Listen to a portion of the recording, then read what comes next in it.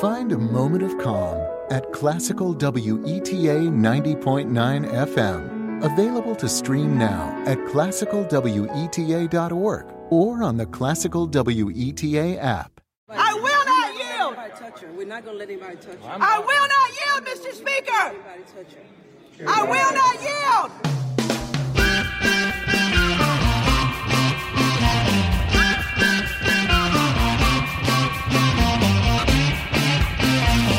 Welcome to episode 4 of How We Win. We are chronicling the run-up to the 2020 election, and every week we'll share these stories from the field. All over the country, ordinary people are stepping up and doing extraordinary things. We'll give you the tools you need to jump in and make a difference right now. On today's episode, I sit down with the executive director and co-founder of Swing Left, Ethan Todras-Whitehill. Ethan talks about how Swing Left evolved from an idea to a national organization that has empowered hundreds of thousands of volunteers to help win critical elections. And National Voter Registration Day is this Tuesday, September 24th. Yep. We'll highlight some of the different organizations that are registering voters and let you know how you can help too, no matter where you live. I'm Steve Pearson. And I'm Mariah Craven. And this is How We Win.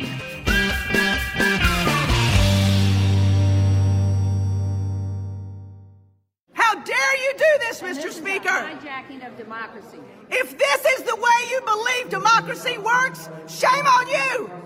That was North Carolina State Representative Deb Butler, and she won't have any of the Republicans' tomfoolery. No, I loved that.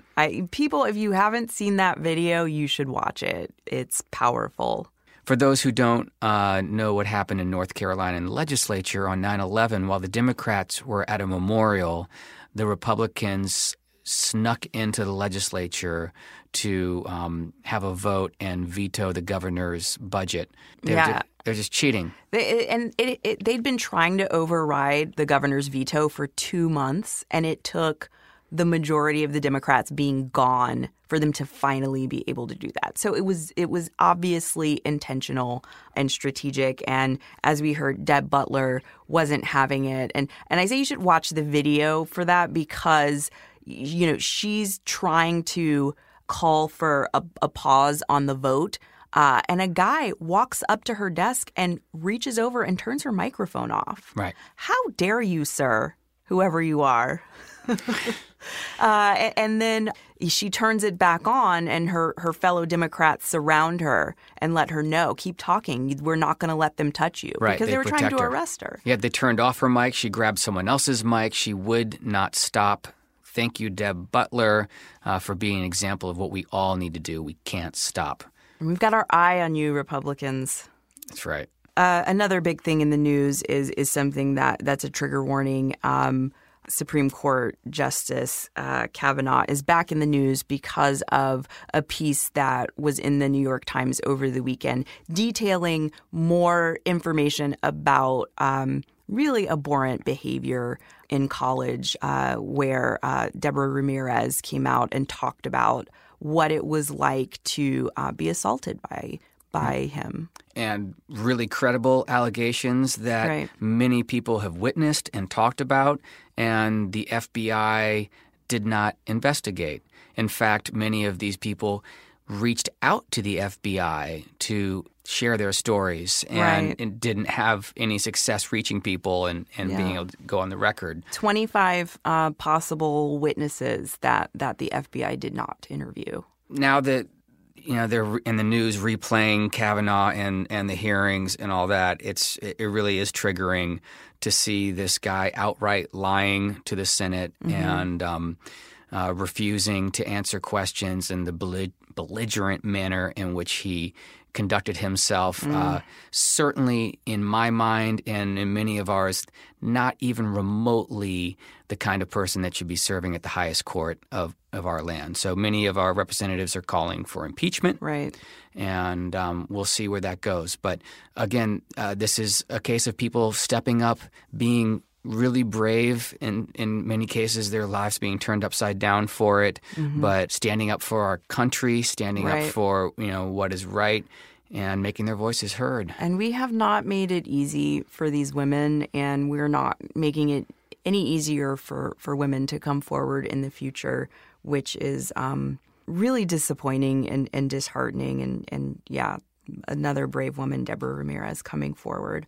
And it's another indication, I think, of how seriously Republicans are taking wanting to hold on to the judiciary. Yeah, that's a great point. I mean, the Republicans are incredibly well organized when it comes to the Supreme Court. Right. It is the thing that motivates them. It's the thing that motivates voters. It's why they try to stay in power at all costs. Democrats, we have a lot of great organizations who do work to support the courts and to support liberal judges, but we just don't – you're not hearing our presidential candidates talking about it, on a campaign. It's not something that really brings us together as Democrats. And we need to be clear-eyed about the implications of having conservative judges on all of these courts. It's devastating. Yeah, we can't just say our daily prayer for RBG. we have to support the organizations and advocates that are. Are you still sending her vitamins? I send her a Vitamin of the Month club. Oh yeah, yeah. Is that a thing? A Saint candle. I think we should start a Vitamin of the Month club. So, and then we have some brothers and sisters on strike. The GM workers are striking, United Auto Workers, and we support our unions. We support workers who are advocating for themselves and using our collective power. I think this week GM stands for greedy mofos because these workers, the union, and the taxpayers bailed them out. Yep. And now they're making record profits. And $12 billion in profits last year. $12 billion in profits, and the workers aren't seeing the benefits of that. Nope. GM's closed several plants. They're trying to cut benefits and wages despite the $12 billion in profits they've made. So the workers are striking for wage and benefit increases, reopening those closed plants, adding jobs. Retirement benefits. Yeah. Basic stuff that we've fought hard, and our unions especially have fought really hard to ensure for our workers.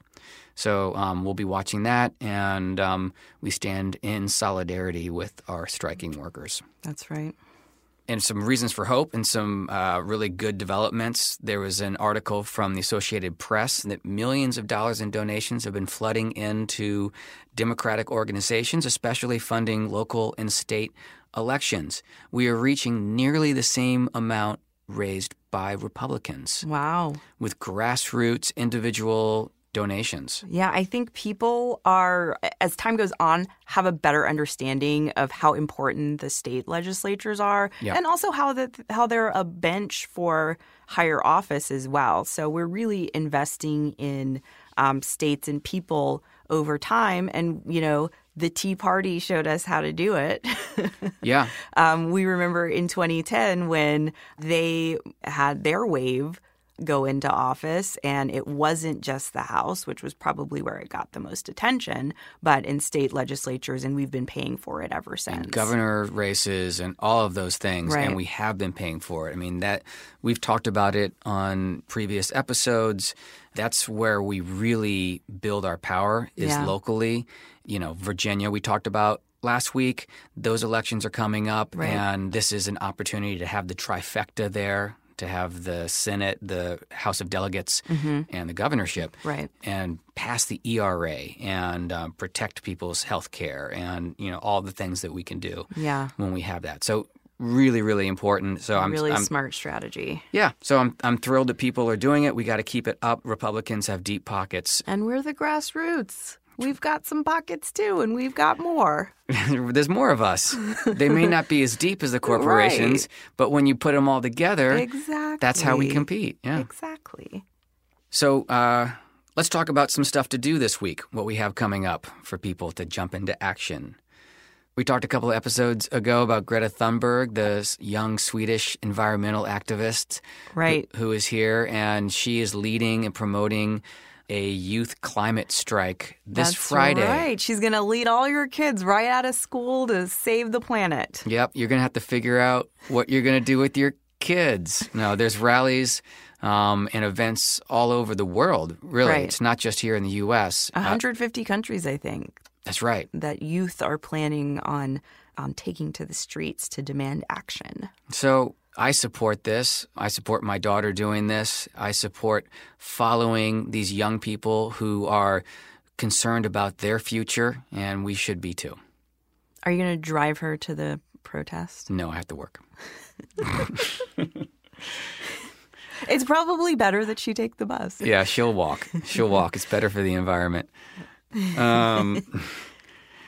Also, on your to-do list for the next week, National Voter Registration Day. And we're going to have some specifics for how you can get engaged with that a little bit later on in the podcast. But this is an important moment. And this day of action has been gaining momentum over the years. And it's just a great idea and a great launching pad. You know what my favorite autumn holiday is? Pumpkin Spice Latte Day. No, National Voter Registration Day. Oh, that's even better. It's the best holiday.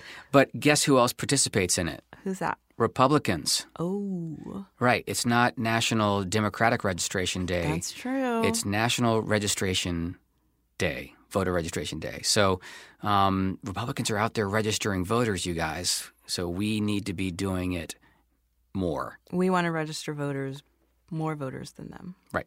And we talk a lot about voter registration, how powerful and important it is to be doing that right now, and where that's an area that as volunteers we can really help out. Yeah. I don't want to give away the whole interview, but Ethan talks about when you have a presidential candidate who's an incumbent and not facing a challenging primary, they can do things like Obama did in his second term, which is register thousands and thousands of new voters. They have the capacity to do that. When you have a crowded field of challengers in a primary, right. The candidates just don't have the capacity to do that. They're focused on persuading people to vote for them. Exactly. Yeah. They're making their case and they're doing that. So that's an area where we really need to step up because we're at a little bit of a disadvantage from the Republicans in our abilities to register voters right now. So, or the campaigns are at least. So as volunteers, that's what we really need to focus on. We're going to talk about it more after Ethan lays it out really well. Great. Let's get into it.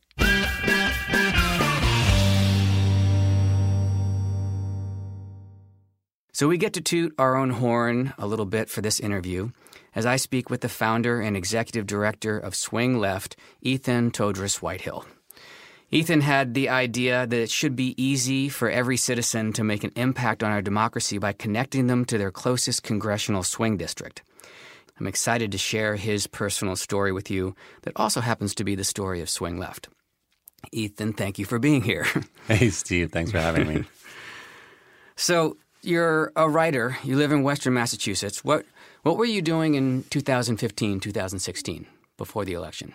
Well, I had been a travel writer for a while. I wrote a lot for the New York Times travel section. And then when we moved, my wife and I moved to Western Massachusetts and we had our first kid, it became a lot harder to do that kind of work. There wasn't much to write about around me, and I couldn't really travel for trips anymore. And so I kind of had settled into a routine of I was teaching GMAT classes online, like people you want to get through MBA, the entrance examination for that.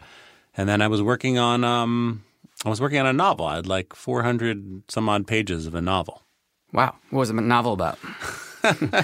It's kind of complicated. It was like based on my sister's experiences in this hotel in Libya, reporting on the Arab Spring, kind of like with like heavy oversight from Gaddafi propaganda forces, and then it kind of spiraled into some sort of surreal post-truth fantasy. So we'll see if it ever sees the light of day. Are you still working on it? Oh, no, I don't have time. I haven't touched it since What's keeping you busy? Left launched. Yeah. So what's your family like? Like your parents, were they political? Did you grow up in a politically minded household? Well, I grew up on the Upper West Side of Manhattan, which is, sort of a liberal bastion. But outside of that, no, not particularly. My mom's a feminist, and she raised me as a feminist. And she would do things like she paid for me to come back from college to vote for Hillary Clinton for Senate. I was up in school in Boston. Or like my one big political volunteering thing was in the 2008 campaign. I was in northeastern Ohio helping out. I actually wound up running GOTV for a small Democratic county office in northeastern Ohio near Youngstown. And it was that just week of political experience that even got me aware that there was such a thing as volunteers making differences in elections, and seeing all the ways that people could sort of like move the needle, especially in those last couple days. How did that election go? It was pretty good. It was pretty good for me. It was pretty emotional, as it was for many people. But I flew home on election day, and I was watching the returns with my wife, then girlfriend, and it was when they called Ohio that they called the election for Obama, and that was pretty emotional. Like I'd been doing like 16-hour days for a week there, and so yeah, I felt like I had. So that was what got you off the bench. That was your first political experience organizing. I had organized like a phone banks for John Kerry and done a little canvassing in 2004 as well. Okay. But that was my first sort of big thing.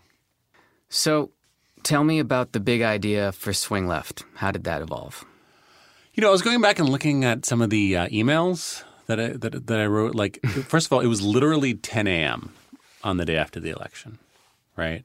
I remember having this, do you ever people have different responses to stress, right? Mm-hmm. And we all, had like a really sort of moment of traumatic stress following Trump's election, or at least if you're listening to this, you did. Yeah. People have different responses, and you ever like mess up, and then just like the first thing you do is immediately like, how can I fix this? How can I fix this? How can I fix this? Right? That tends to be my response. Right? Like I have to fix it. I have to do something to fix this. So it was just like kind of like a compulsion. I dropped my daughter off at daycare, and I went to the coffee shop in Amherst and sat down and tried to work on my novel, which of course I couldn't. I had this compulsion to do something. What could I do? Right. And I had remembered voting for – it was actually the first time I'd voted in Western Mass. And I remember a couple things that struck me. One, that there was no other Republicans on the ballot in my district besides Donald Trump, right?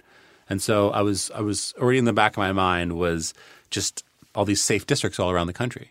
And then the other thing that was in my mind was just the historical record for when you have a new president, the House of Representatives usually swings against that new president in the midterm year. Right. And even more strongly when one party has full control. And so that like a wave election in that situation is the norm, not the exception, right? And so knowing that we were only 24 seats down in the House, I felt like we were set up for a wave election, then we were set up to win back the House. But I also the third feeling I had was I hadn't done anything materially to support Hillary Clinton. I had a 2-year-old daughter. And it was just, it's just hard. Busy life. Exactly. But I had a tremendous amount of guilt over that. Right. Right. Like I put like a "I'm with her" sticker on the back of my laptop to show to all the Bernie Sanders people in my town. Of which in Western Massachusetts you must have been the minority. Yeah. Yeah. And I would have supported Bernie Sanders if he was the nominee. I mean, I liked them both. But like there was a lot of that like animosity towards Hillary Clinton once she became the nominee. And right. So that was like the most I did. And of course it wasn't a lot. So I had that guilt and I had that need to do something. And I knew my district wouldn't matter. And I knew it was all about the House. And so that just led to my just desperately searching around on CNN.com looking for a district that I could make a difference. And I found New York 19 which is a district just across the border. My parents actually spent half their time in that district. I partially sort of grew up in that district. So I was like, oh, okay, yeah, New York 19. This is something I can do. And I started to write this Facebook post saying, New York 19 is my closest swing district. John Faso only beat Zephyr Teachout by 8%. We can change that. I'm going to focus on this in next 2 years. What are you going to do? And I stopped before I posted, because I'm sort of just young enough so that anything that I have to take 10 minutes to do, I feel like there should be an app for. Right? Right. Yes. And just kind of on the edge of that millennial generation. So I was like, wait a minute. I don't have the excuse. It's just laziness for me. Wait a minute. Why did I have to do this work? Why isn't there something to do this for me?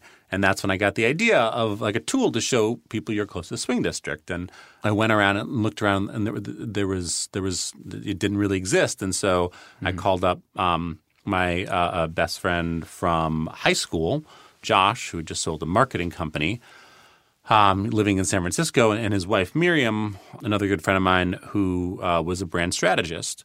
And I told him about this idea, and Josh was like, "Wait, that doesn't exist. We should build that." I'm like, "We should build this, okay?" And Josh is the perfect person. He has this great manic energy when he gets his teeth into something, and so he just started rolling on this idea, calling up all of his friends, and Miriam brought in the design people, and very, very quickly we had a working tool. By mid-December, we had a designed website. We had a working tool. It had it all built, all set up. And I wanted to launch it as soon as possible. I wanted it there for Thanksgiving. We didn't get it there for Thanksgiving. We were talking about launching it for the holidays. But Michelle, now our chief marketing officer and also a friend of Josh and Miriam from college, was like, no, you got to wait for the right moment. And we did this, all this preparation for the launch around – she's wicked smart. Yeah. All this preparations for the launch around the inauguration. But even with all that preparation, we're like, what does success look like? What do we think we can do here? I said, well, if we have 20,000 people signed up to start taking back the house now, that'll feel good. By March 1st, if we can get that, that'll be good. And we had 10 times that in 4 days after we launched. It was just the most overwhelming experience of my life. I lost 15 pounds in stress over a week. It was insane. I was one of those people signing up early and so inspired by the work that you had done. So what were your expectations then when you first launched? What did you think was going to happen with it? We had no idea what we were doing, right? Yeah. I just gave you my political background. I was by far the most experienced political person on the team that launched Swing Left. We just knew that we had to do something. And everywhere else around the country, people were doing similar things. They were getting together with a group of people saying, what can we do? We have to do something, right? Ezra and Leah from Indivisible were doing the same thing and put together the Indivisible Guide, right? And that gave people an imprint. And people were just getting together with people saying, what can we do? And so, we gave people a thing. Said, let's start working to take back the house right now.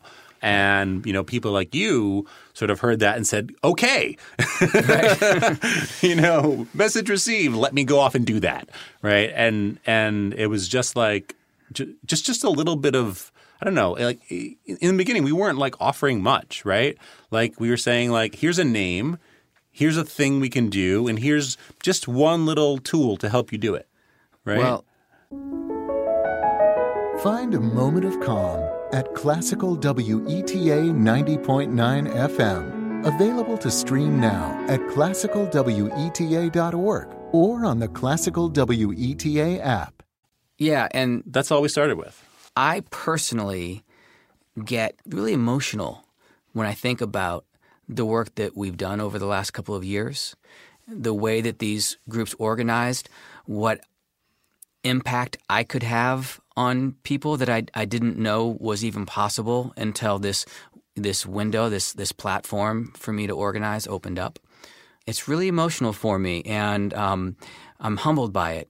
This all started with a germ of an idea in your brain there's a swing left logo right here that someone made and put over here. I mean, this is your baby that you created. Do you get the opportunity to take in the impact that you've had on so many people? Well, I mean, thanks, Steve. But it doesn't feel like it's definitely not mine. It's just like you said. It's just a germ of It's definitely yours. It's definitely not.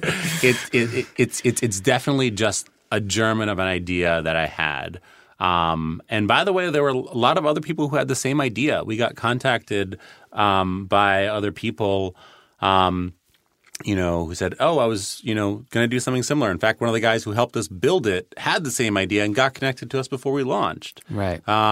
So it wasn't like the most groundbreaking idea. It was clearly a thing that we needed.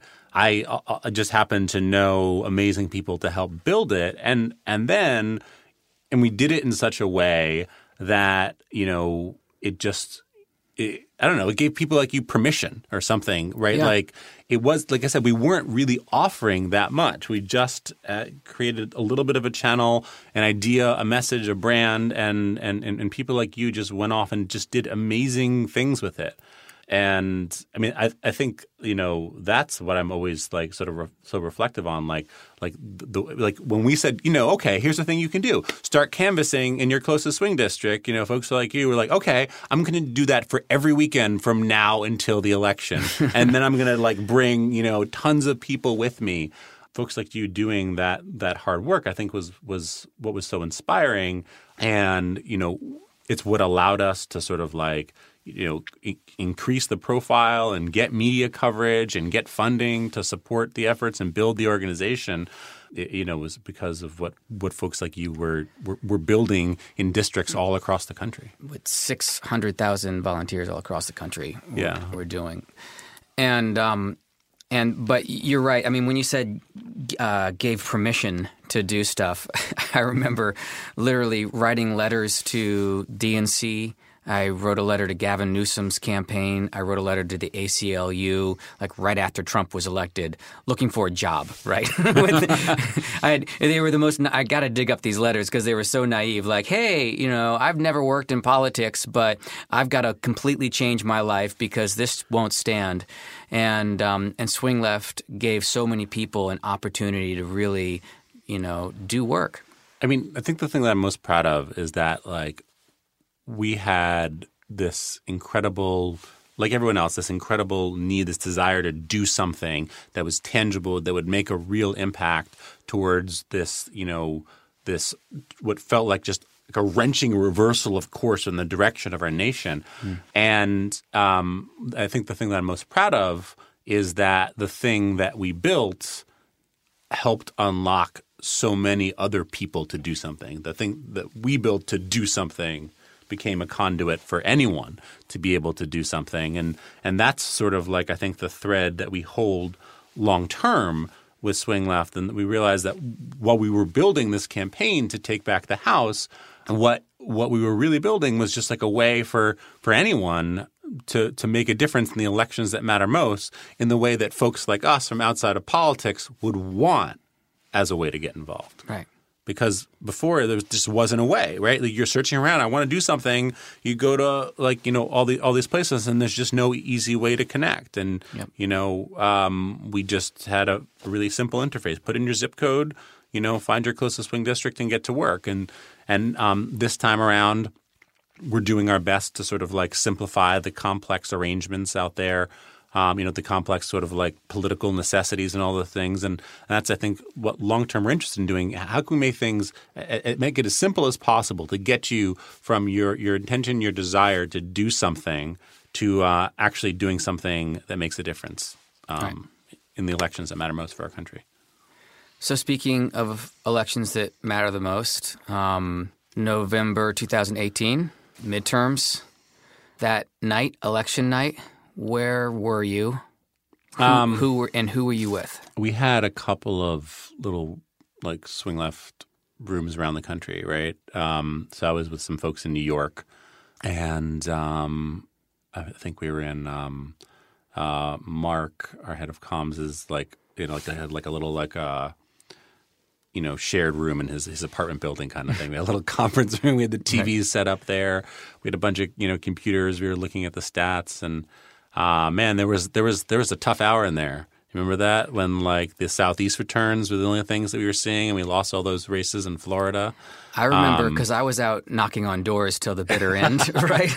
And I remember going to houses and having people being like, I don't know, it looks bad. Like when I was talking at the doors, and I'm like, have you been to the polls yet? No, I'm going to go in a little bit. Like, go right now. If you think it looks bad, go right now and make sure you vote. Yeah. Because we basically, we won we won the districts that we were supposed to win, and then it wasn't looking good in any of these sort of like the bubbles. Some of the districts that we needed to win, like Virginia 7, or not needed, but we needed a number of those toss-up districts, like Virginia 7, Virginia 2, Florida 26. But because I guess like the rural returns had come early in those districts, and then things started swinging back. We started winning some districts, in the Midwest, like Michigan. And then, we started to creep back up in like, we eventually won Florida 26 and Virginia 2 and Virginia 7. But and then things just sort of like – And then the call comes in, Democrats take back the House. Yeah, I mean, it was like, it was like a slow build. I think the most emotional moment for me was when we won New York 19. Like that was kind of like the thing, because my parents, like I said, we have a house in the district, and they they went out knocking doors for Delgado 6 or 7 times. Never signed up through our swing left system, so we have no record of them. But Thanks, Mom. Thanks, Dad. I know, right? But they're very proud of what you've done. Yeah, and I knocked doors for Delgado, and I got to meet him a couple times. And, that was like the connective thread for me from like having that post saying, we're going to work to flip New York 19, and that district, which was, a lot of people didn't think we'd necessarily win, even if we won back the House. So when that one flipped, I burst into tears and called my wife because she was up, in Western Mass, and that was the emotional moment for me, because I think the actual we're gonna win. I think we're gonna win. You know what I mean? So the actual call that came on the TV, we had already figured out that we had won by then. So it was a little bit of anticlimax. You kind of need the some kind of a flashpoint moment, and for me it was New York 19. Yeah. I didn't get that immediate gratification because I live in California. Yeah, it looked like we lost all those races in California too. That's the other thing, right? I mean, if you think about it, if you remember, it looked like, okay, we squeaked out a win in the House, but it was like lower than what the predictions were. I think the over-under was like 35 seats or something, right? And it was looking like it was going to be like 29 seats on election night, and of course it wound up being 40. So, and of course I think the other big damper is, Stacey Abrams lost, Andrew Gillum lost, and those are big blows. That was a real chance to sort of like break Republican trifecta in sort of like key swing states ahead of redistricting in 2021. And then, of course, we flipped the 2 Senate seats we thought we could flip, but then we lost 3 key Senate races, so we had a net loss in the Senate. Although it looked like we were going to lose Arizona too, even on election night. And that sort of like came in later. So it was a better verdict than we thought initially. And so that's funny expectations game, right? Like if like you're expecting to sort of, everyone's talking about 35 seats, you win 30 seats. It's like, oh, even though it's like we just did all this work to take back the House, and we took back the House, but it wasn't as many seats as people were thinking. So there was a little bit of you have to reframe your emotional response to the election 2 weeks afterwards. Let's talk a little bit about swing left moving forward into 2020 and what really gives you hope for the coming campaign and what we're doing.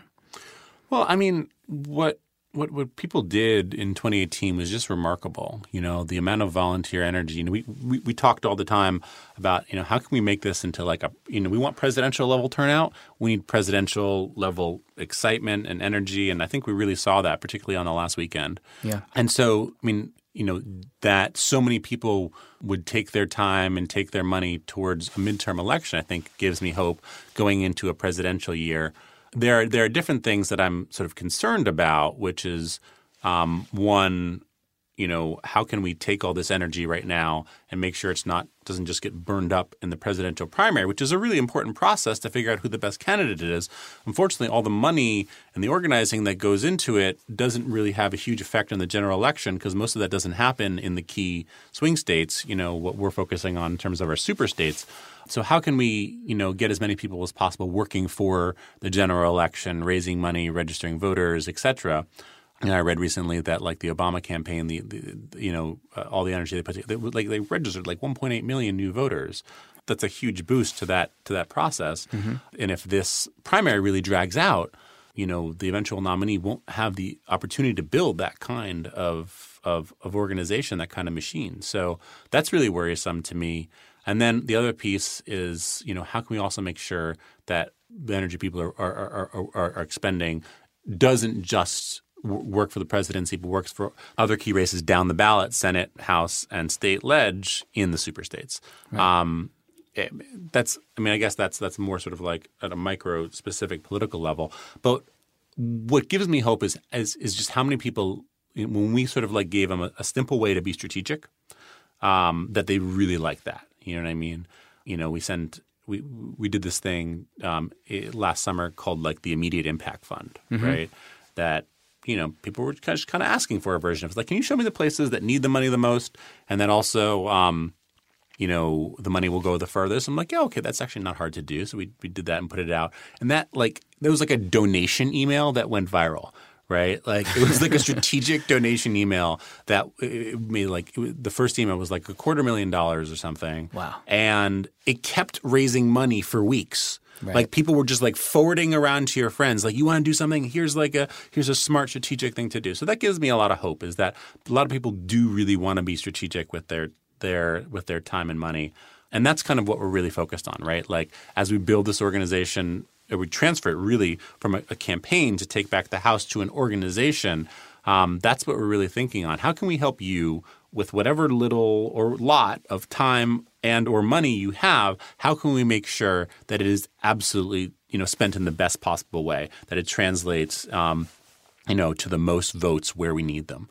And I think people think of us for that strategic focus, and so I have hope that as more and more people are ready to do something, they'll join groups like yours who are already doing this work, still, every weekend kind of thing, and that more and more people will be, working in these more strategic ways, in the ways that basically are going to help us win in 2020. Right. And, that's something for me, not being super political before I started doing this work, was very helpful to me, just to have like a good focus and good direction and know that bang for my volunteer hours and buck, we're going to make an impact. So I think that's important for anyone listening to this to know also, that this is really impactful work, and you don't have to think about it too much. You can just jump in and start making an impact on these elections. Yeah, and some of these things, we have science to show that they're effective, and we also understand canvassing, right? Canvassing was our big focus last cycle.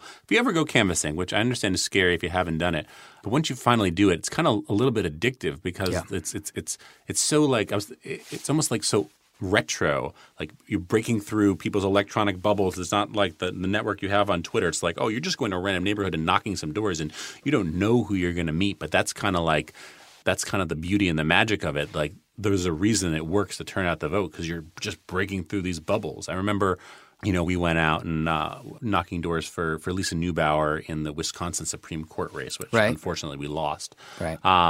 But I was just knocking doors and telling people do you know how important the Supreme Court race is? This and that. Was the answer was no. Yeah. They were like, I vote in the big elections. I'm like, this is a big election. Right. They're going to steal the Supreme Court for Wisconsin Supreme Court for a generation, and gerrymandering and all this. And they're like, at the end, they're like, okay, no, I'll go vote. You know what I mean? You can really break through. It was probably also the crazy look in your eyes at this. I'll go. Just don't come back to my house. Yeah. No, I'm kidding. It's just a really powerful thing. Or the the handwritten letters that we're doing this time around. It's like, would you ever throw out a handwritten letter? You get a letter addressed to you, you're going to open that thing. Yeah. Right? And so you're going to break through people's bubbles. And that's what we have to do when trying to contact voters. We have to find ways to sort of to get through to them and, say, hey, registering to vote's really important, or turning out to vote's really important. One of the cool things about the letters that I learned when we started doing that, which made so much sense, a lot of young people who's part of the rising electorate that were trying to register to vote love getting letters because no one ever sends them a letter. They never, ever get a letter anymore, right? It's just not part – like for us, we might go through mail and stuff, but I never get a letter. I love getting a letter. You know what I mean? Like – I don't know. I just think there's something powerful about it. And the other thing that's incredibly powerful is, of course, just registering voters. I think the interesting stat that I learned that I keep confirming because I keep doubting it, but it's true, is that 85% of registered voters voted in 2016, right? And you're like, 85%? What? Because we hear low turnout, 57%. But that's of the voting age population. Registered voters typically vote in presidential elections. Right. And so, last cycle we focused on turning people out to vote because registered voters don't typically vote in midterms. But they do typically vote in presidentials. There's a lot of research that shows the absolutely most effective thing you can do in presidential election cycles is register new voters. And the place to register them, of course, is the super states where 2020 is going to be won and lost. And so there's a pretty easy thread for people to understand why, if they go to a letter writing party or whatever, or read a few handwritten letters, why that would actually make a difference. It would be like, oh, registering voters is the most impactful thing to do. And if I got a handwritten letter, I would open it and look at, you know what I mean? Yeah. And we're doing a lot of tests to sort of to constantly kind of improve its rates. But intuitively, you understand why such a thing can make an impact. Yeah. Well, we have plenty to talk about, and you'll be hopping on and talking a lot as we move along the road to 2020 and talking about new stuff that we have in the works and new stuff that Swing Left launches as it goes. But what parting bit of advice do you have to someone who maybe is activist curious, has never been involved has never been involved in politics? What would you say to them? I mean, I think that's more your realm. I mean, for me, it's just I would say sign up. I would say once you do that first thing, it's really just a lot more rewarding than you might imagine. You know what I mean? To do something tangible, to know, if you sit down, write a bunch of letters, you go knock some doors, you're earning votes, you're registering voters, you're putting points on the board for 2020 right now. You can do that. And I think that's just not a thing that we're all aware of, that's something we can do. And if you do it once, I think you'll find, like you did, that is something you want to do it again and again. I remember, hadn't been canvassing for a while. We went out for the Ohio 12 special election. And then I just wanted to get back and knock doors. And I was just my wife, so I'm just getting angrier and angrier each weekend that I couldn't get out to New York 19 to knock doors, and I didn't get out there again until the last weekend.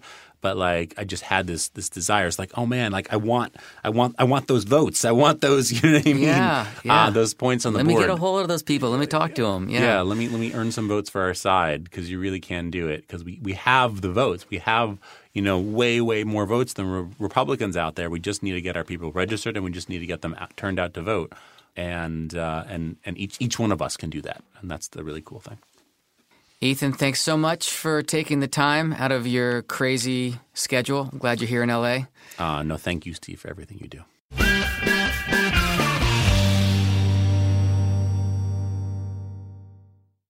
Before we start talking about voter registration day and how you can get involved, in the interview, Ethan talked about how we empowered all these super volunteers to step up and do work. Mm-hmm. I want to recognize someone right now, an activist and volunteer, super volunteer named Edwina Werner, who unfortunately passed away last week.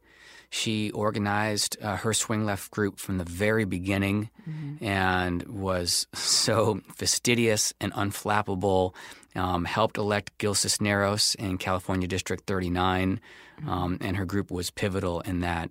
And she was a force, and she's going to be greatly, greatly missed. Well, we're so grateful for volunteers like Edwina, and they are a reminder that there are so many ways to get involved in all of this and many opportunities to get involved. Right.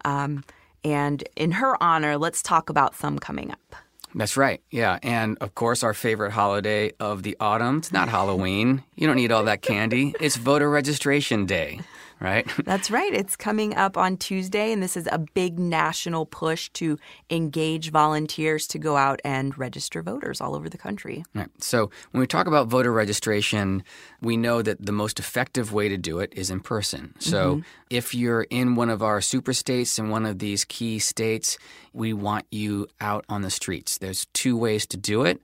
One is by going door to door. We canvass and knock on doors, make sure that people are registered to vote. Also make sure that they pledge to vote for a Democrat in the election. We can get really useful data from the people we talk to, which are really important to the campaigns later on as well.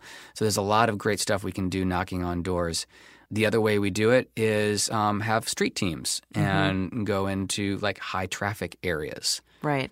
And I have to say, people are so excited to register to vote when you go out and approach them about it. I recently did a canvass in the summer where we ran into someone we had registered to vote 2 years prior, and they had voted in the midterms. So we got to see like the impact of the work, and they were really excited to see the folks who signed them up to vote. So it's such a rewarding feeling. It really on both is. sides. Yeah. And as soon as someone figures out that you're not asking them for money, oh yeah, that's a big one. yeah, they're like, oh, okay, and people are really engaged, in politics right now and what's going on in the world. So they want to talk, and you end up having some great conversations with people. One thing that I remember, an article from last year, and I don't have the citing for it, so you just have to trust me. But it made sense anecdotally, and it also makes sense to the urgency of the work that we do registering voters, especially young voters. The article said that if you register a young person when they have the first opportunity to be registered, so high school and college-age kids who are first eligible to vote, they will vote and they will stay engaged in politics pretty much for the rest of their life. Oh, wow. If you don't get them their first opportunity to vote, it is incredibly difficult to get them engaged until they're 30. 30. That's a long time to go without voting. That is. And that's why we have this big block in our electorate that is not engaged in politics, because they don't get engaged early on and they just stay disconnected to it. So there's a lot of great organizations that are doing work specifically in high schools and in colleges.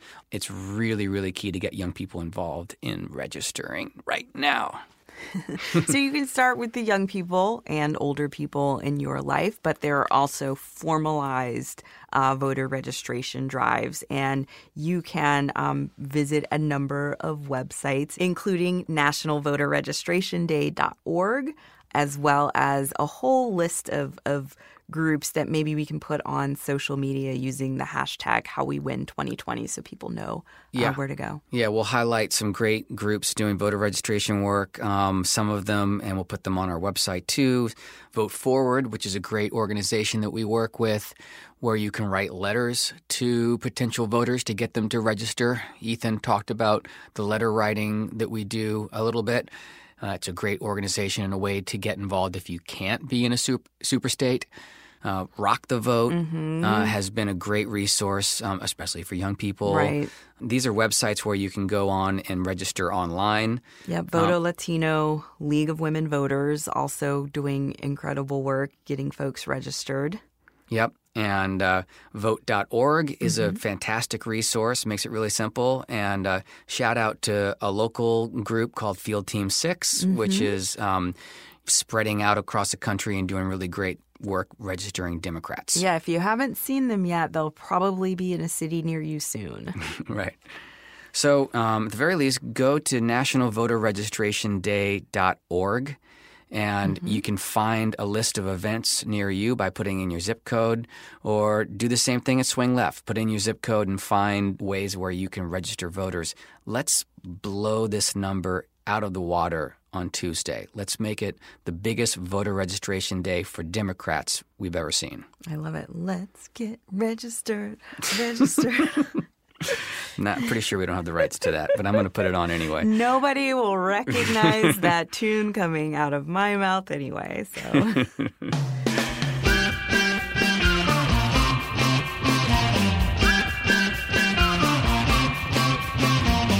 Thank you for joining us today, and thank you for stepping up and taking action.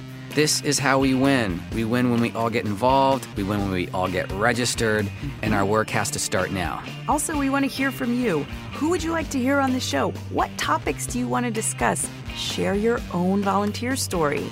Email us at podcast@swingleft.org. And thank you to everyone who has subscribed. Thank you. Yeah, and rated and given us reviews. If you haven't yet, please do subscribe on Apple or wherever else you get your pods. Share on social media, let people know about us, and use the hashtag HowWeWin2020. And you can check out our page at swingleft.org/podcast. And of course, as always, sign up to volunteer. We really appreciate you being here with us, and we're excited to bring you more from the field next Wednesday.